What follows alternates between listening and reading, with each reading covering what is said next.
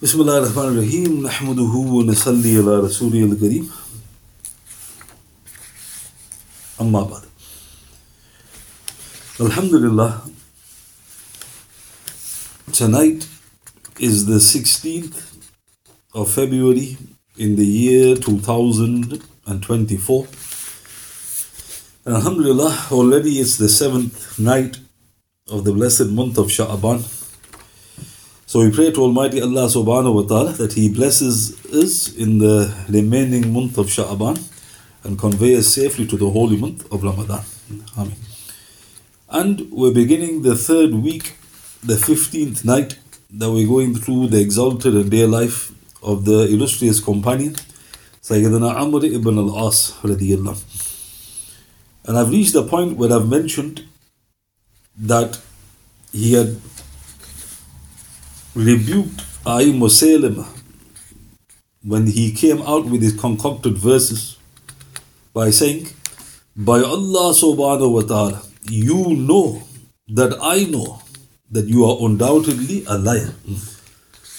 So note, he rebuked Musaylima and he considered it an insult that he thought that he could believe this to be revelation. So with regards to Musaylima, just to mention a few things.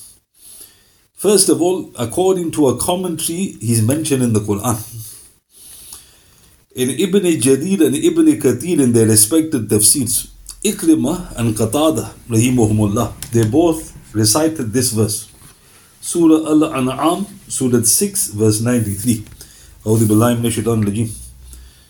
وَمَنْ أَظْلَمُ مِمَّنِ افْتَرَى عَلَى اللَّهِ كَذِبًا أَوْ قَالَ أُوحِيَ إِلَيَّ وَلَمْ يُوحَ إِلَيْهِ شَيْءٍ.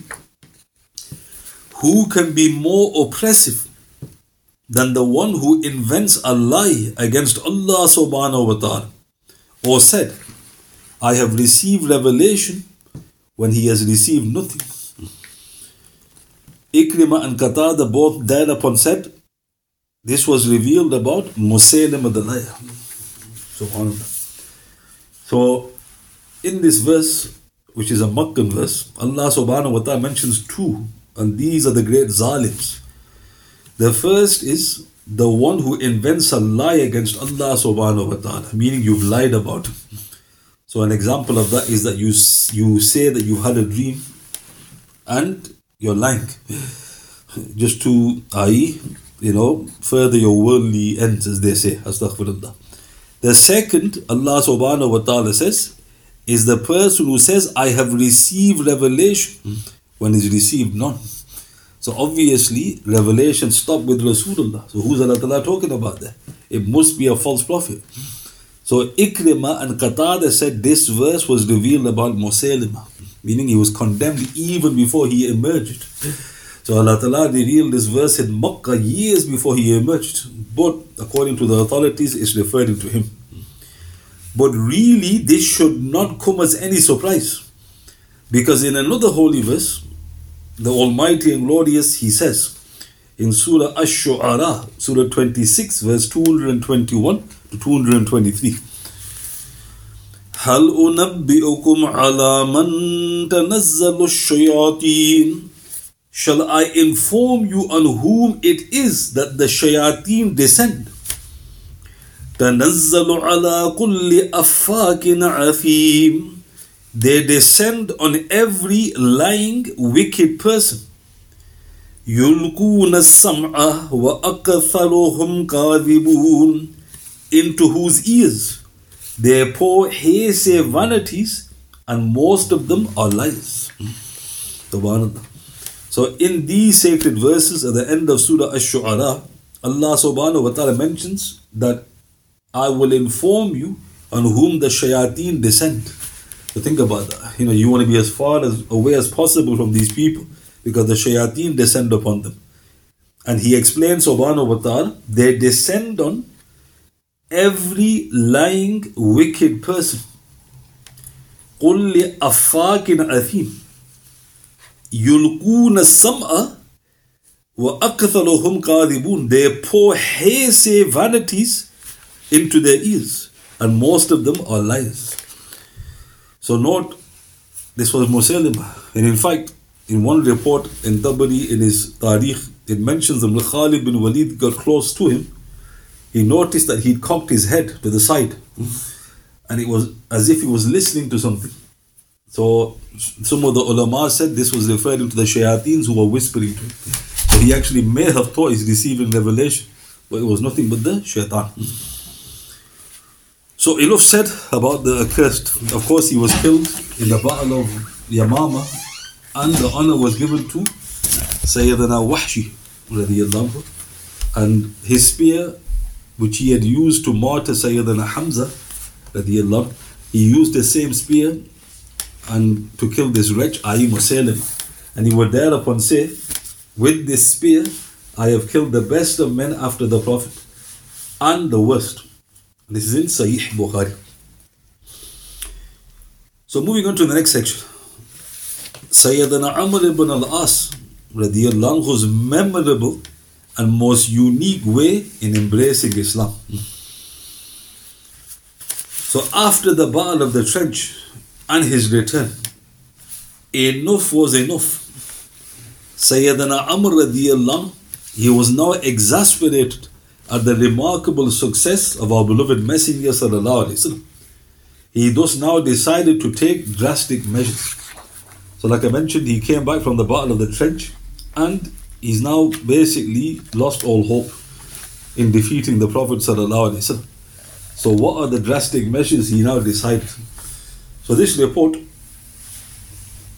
is recorded in Bukhari in his Tarikhul Kabir 2-311, Ahmad in his Musnad number 17,323 or 4-198, Tabarani, Ibn Ishaq, Ibn Kathir Sira volume 3 page 192-4 of the English translation, Tabari in his Tarikh 2-146, Al-Isaba page 550-3 of the New English translation, Al-Haytami in Majma' al-Zawaid volume 9 page 351 stated Sahih, Ayat al-Sahaba volume 1 page 284-5 of the New English translation, and Shaykh Al-Bani rahmatullah alayhi stated Hasan in his Irwa ul-Ghalil number 1280.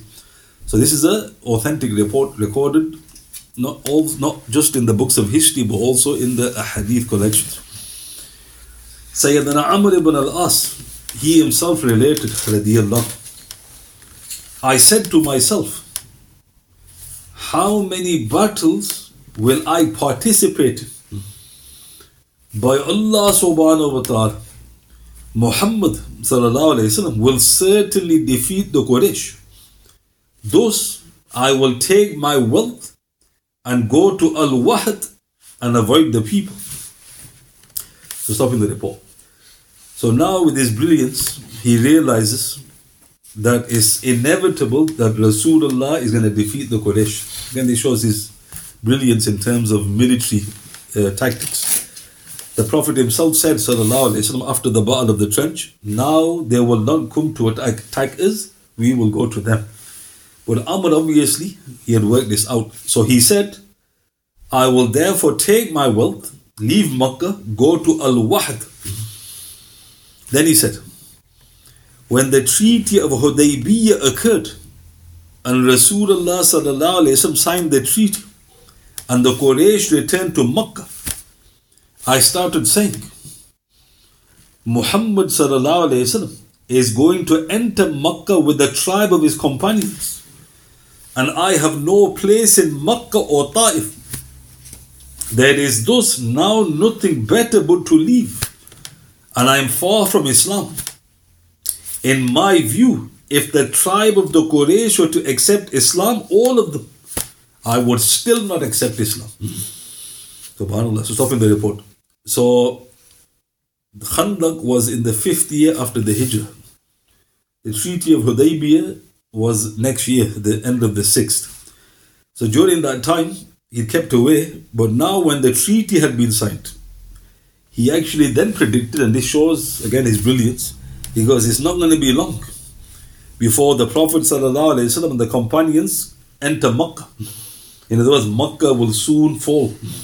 Because I haven't got a place now, meaning I'm not safe. So I'm going to go far away.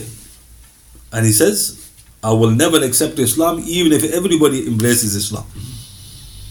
He then said, I gathered the people of the Quraysh who valued my opinion and listened to me. I told them, all of you know by Allah subhanahu wa ta'ala that I am seeing the mission of Muhammad sallallahu alayhi wasallam progressing and overcoming us day by day despite our best efforts. So what now is your opinion in this matter? So he gets the people together and he says, look, you see what situation we're in? What do you suggest?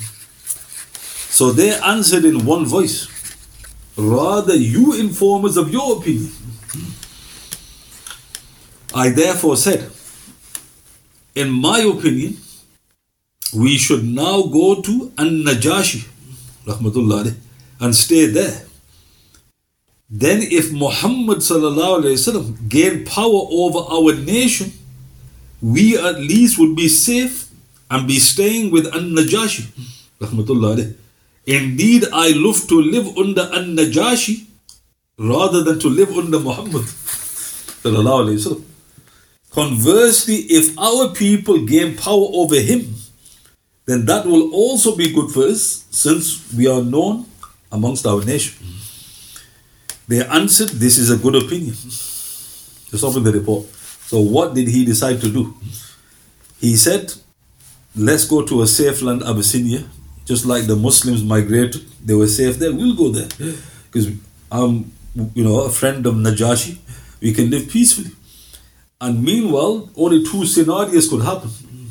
One is Muhammad overcomes the Quraysh, we're nowhere near, we're safe. And if he gains power, if we defeat him, we are still nobles of the Quraysh, i.e. we can return. So they go, yes, good opinion. I therefore asked them to collect something for me to carry to An-Najasshee as a gift. An-Najasshee, he liked the leather of our land very much. Therefore we collected a large quantity of leather and went to An-Najasshee. So look how strange. They have now done hijrah of kufr. So you got the hijrah of the Sahaba. They're doing the opposite and they're going to the same land. So how many years have passed since that hijrah? So that was in the 5th year. This is the 7th year after the hijrah. So that's 15 years. He's returning after 15 years to Najasshee. He continued, he said, when we eventually reached there, by Allah subhanahu wa ta'ala, we found Amr ibn Al-Damri radiyallahu there. He was sent by Rasulullah sallallahu alayhi wasallam to him in connection with Ja'far and his companions, i.e. who was still resident over there at the time for around 15 years or so. In another report, recorded in Bayhaqi Ibn Kathir Sira, volume 3, page 320 of the English translation, it also mentions that Amr ibn Al-Damri had been sent to arrange the marriage between Rasulullah sallallahu alayhi wasallam and Sayyida Habiba radiyallahu. So what's happened? Again, no such thing as coincidence. But he gets there and he notices, and he's got the same name as him, Amr. But his name is Amr ibn Al-Damri. He was a Muslim radiyallahu. And Amr ibn Al-Aas said he was sent there to inform Ja'far, i.e. that they should make arrangements now to return because the treaty has been signed. But another report which I've mentioned added he was also sent to arrange the marriage of Rasulullah, who was in Medina sallallahu alayhi wasallam, with a noble woman there called Habiba. So what happened? Habiba had migrated there, and sadly her husband had left Islam, and she was left. So then the Prophet sent this companion with the message that he will marry her. Habiba, just out of interest, was the daughter of Abu Sufyan, the enemy chief. So look how amazing the whole scenario is. So Amr ibn Al-Aas continued, radiyallahu. When Amr ibn Umayyah left Najasshee, I said to my friends, that is Amr ibn Al-Damri, radiyallahu. Let me capture him through An-Najasshee. Because I'm going to get him, I'm going to sort him out. if he hands him over to me, I will take his head off. The Quraysh will then be pleased with this and would know that I killed the messenger of Muhammad in retaliation, i.e. for the death of our loved ones. So this was his unholy plan. He thought, at least we can send a message to our friends that I've killed one of them. Saying this, I went to An-Najasshee and I prostrated before him as I always did. He then said, welcome to you, O friend. Have you brought any gift for me from your land? I replied, yes, O king. I have brought you plenty of leather. So stop in the report. So this proves Najasshee is hiding his iman. Because you are not allowed for anybody to prostrate to you. Obviously, he knows that. But why did he allow this? Because he's keeping the kingdom stable, as they say. Thereafter, I came close to him, Amr said. And seeing him in a cheerful condition, I asked him, O king, I have seen a man leaving your court. He is indeed the messenger of that person who is our enemy. If you hand him over to me, I will kill him, because the man has caused a lot of trouble to our gentlemen and nobles. So Amr ibn Al-Aas told it straight to the king. He goes, I'll kill him. He's an enemy to both of us. Hearing this, An-Najashshee's expression immediately changed. And in anger, he struck me a blow with the fist over my nose. I thought my nose had broken. But there's another report. In Bayhaqi Ibn Kathir Seerah volume 3 page 321 of the English translation, Amr radiyallahu anhu said, my nostrils soon flowed with blood that dripped onto my clothing. So how angry was An-Najasshee? He goes, 15 years later, you haven't changed. And then he struck him. Did he break his nose? Amr said no, but it was bleeding. And he goes, his clothing was now full of blood. Amr radiyallahu anhu then said, I became so fearful that I would have sunk into the earth if it had cracked, meaning I couldn't escape. I then quickly apologized and I said, O king, by Allah subhanahu wa ta'ala, if I had known that you would not have liked that which I had asked you, then I would never have asked you such a stupid question. So he's, trying to undo the damage. Because I didn't know this would hurt you. I won't have asked you this question. The king thereupon said, O Amr, do you want me to hand over to you to kill the messenger of such a man to whom the great Namus, who used to come to Musa, visits? So what did Najasshee say? He goes, think, Amr, this is the messenger of a man who Jibreel used to visit. I Musa. In another report, he adds a detail. Sayyidina Amr radiyallahu anhu said, Allah subhanahu wa ta'ala then changed my attitude from the way it had been. And I asked within myself, when the Arabs and the non-Arabs alike recognize this truth, how can you oppose it?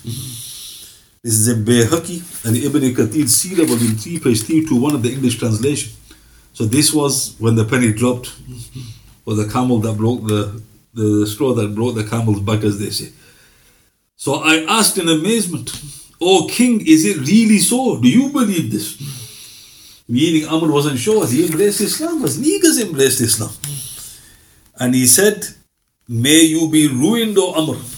Obey me and follow him. For by Allah subhanahu wa ta'ala, he is on the right, and he will soon gain power over those who are opposing him, just as Musa, the son of Imran, والسلام, gained power over Fir'aun and his armies.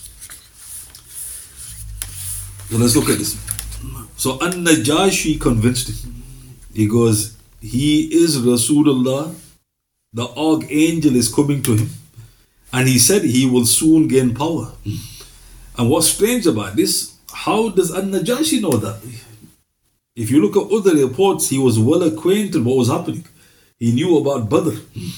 When Badr was won, he actually put on some clothes and he showed happiness, Najasshee. And they asked him, and he told the Muslims, he goes, your prophet has been victorious.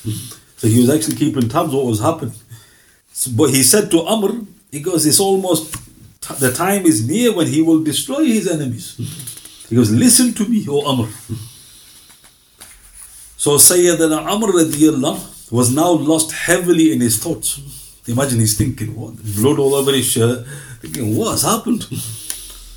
Now even the mighty, just and honorable king of Abyssinia, rahmatullah alayh, had testified openly to the truthfulness of Rasulullah's message, sallallahu alayhi wasallam.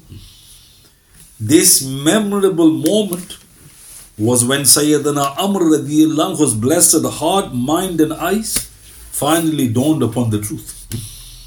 How much longer was he going to subdue what had been in his heart for so many years? So what happened? So Sayyidina Amr, he said radiallahu anhu, I thereupon asked, O Honorable King, can you take the pledge on his behalf from me for Islam? Because I want to embrace Islam at your hands. Najasshee said, yes indeed, O Amr, of course. He thereupon stretched out his hand and I took a pledge of Islam upon it. Subhanallah. This is recorded in Bukhari in his Tarikh al-Kabir 2-311, Ahmad in his Musnad number 17,323 or 4-198, Tabarani, Ibn Ishaq, Ibn Kathir Sira volume 3 page 192-4 of the English translation, Tabari in his Tarikh 2-146, Al-Isaba page 550-3 of the New English translation, Al-Haythami in Majma' al-Zawaid volume 9 page 351 stated Sahih, Ayad al-Sahaba volume 1 page 285 of the New English translation, and Shaykh al-Bani rahmatullah alayh in his Irwa ul-Khalil number 1280 stated Hasan. So in this flawless report, he embraced Islam finally at the hands of the king of Abyssinia, An-Najasshee rahmatullah alayh. So now, to add this to finish, something very strange has happened. Hafiz Zurqani rahmatullah alayh in a Sharh al-Mawahib 1-271, he pointed out, this was a unique occurrence in Islamic history, for it did not otherwise occur that a companion of Rasulullah sallallahu alaihi wasallam embraced Islam at the hands of someone who wasn't a companion. He's the only one. So imagine, he said those quiz questions. Has a companion embraced Islam at the hands of a tabi'in? You have to ask the person, what's the question? He goes, has a companion embraced Islam at the hands of a tabi'in? You thinking, how is that even possible? Amr ibn Al-Aas radiallahu anhu. So that's something unique for him. And maybe Amr did this deliberately because he's the fox of the Arabs. He was thinking, what is a beautiful way to enter the faith? Wouldn't put it past him. Thus, subhanallah, Sayyidina Amr radiallahu anhu had finally embraced the glorious truth around the age of 62 years. But think about it, that's why I'm going through his age. Because if you don't go through his age, you still think he's 30. How long has he been 30 for, right? So now he's 62, imagine. At that age, he embraces Islam. But this is also worth pointing out. In certain other reports, Sayyidina Amr ibn Al-Aas radiallahu had actually embraced Islam at the hands of Ja'far ibn Abu Talib radiallahu, and not An-Najasshee. But Hafiz ibn Hajar Asqalani, he stated, rahmatullah alayh, the most widely held of the two views in the matter is that he had embraced Islam at the hands of An-Najasshee rahmatullah alayh. This is in Al-Hijra Al-Ula fil Islam, page 167. So there are reports which mention Ja'far was the one, he embraced Islam at his hands. But Amir al-Mu'mineen of Hadith said that the majority view is it was at Najashi's hands. Why? Because I've given you the references. That's a Sahih hadith, authentic hadith, where he embraced Islam at the hands of Najashi. But this is just a technical point. Why? For all of Sayyidina Amr radiallahu anhu's good deeds are credited to An-Najasshi, rahmatullah alayh, but not forgetting, all of An-Najashi's good deeds are credited to Sayyidina Ja'far radiallahu anhu. Thus the reality remains, namely Amr ibn Al-Aas radiallahu anhu is just one good deed of Sayyidina Ja'far. SubhanAllah. So this is just technicalities. So Najashi, who did he embrace Islam? With the hands of Ja'far. So all his good deeds go to Ja'far, yes. So if Amr embraced Islam at Najashi's hands, then Amr's one good deed of Ja'far. So just technicalities. Hence, very important, Sayyidina Amr radiallahu anhu was far greater in status than An-Najashi, rahmatullah alayh. Why? Due to being a companion of Rasulullah sallallahu alayhi wasallam. However, the whole of Sayyidina Amr magnificent deeds throughout his lifetime all become just one good deed of the noble king. And subhanallah, he most certainly deserves this together with whatever other good the Almighty and Glorious has in store for him. So this was a gift to Najashi. Allah Ta'ala loved Najashi. So Allah Ta'ala gave him all the good deeds of Amr. And if you go through his life, you're going to start seeing all of his life going into his account. But this was the gift that Najashi deserves. But who's greater? Amr. Because he's a companion. So what you can say, again it's strange, Najashi has more good deeds than Amr ibn Al-Aas. Because if somebody embraces Islam at your hands, he gets all your good deeds. You can't overtake him.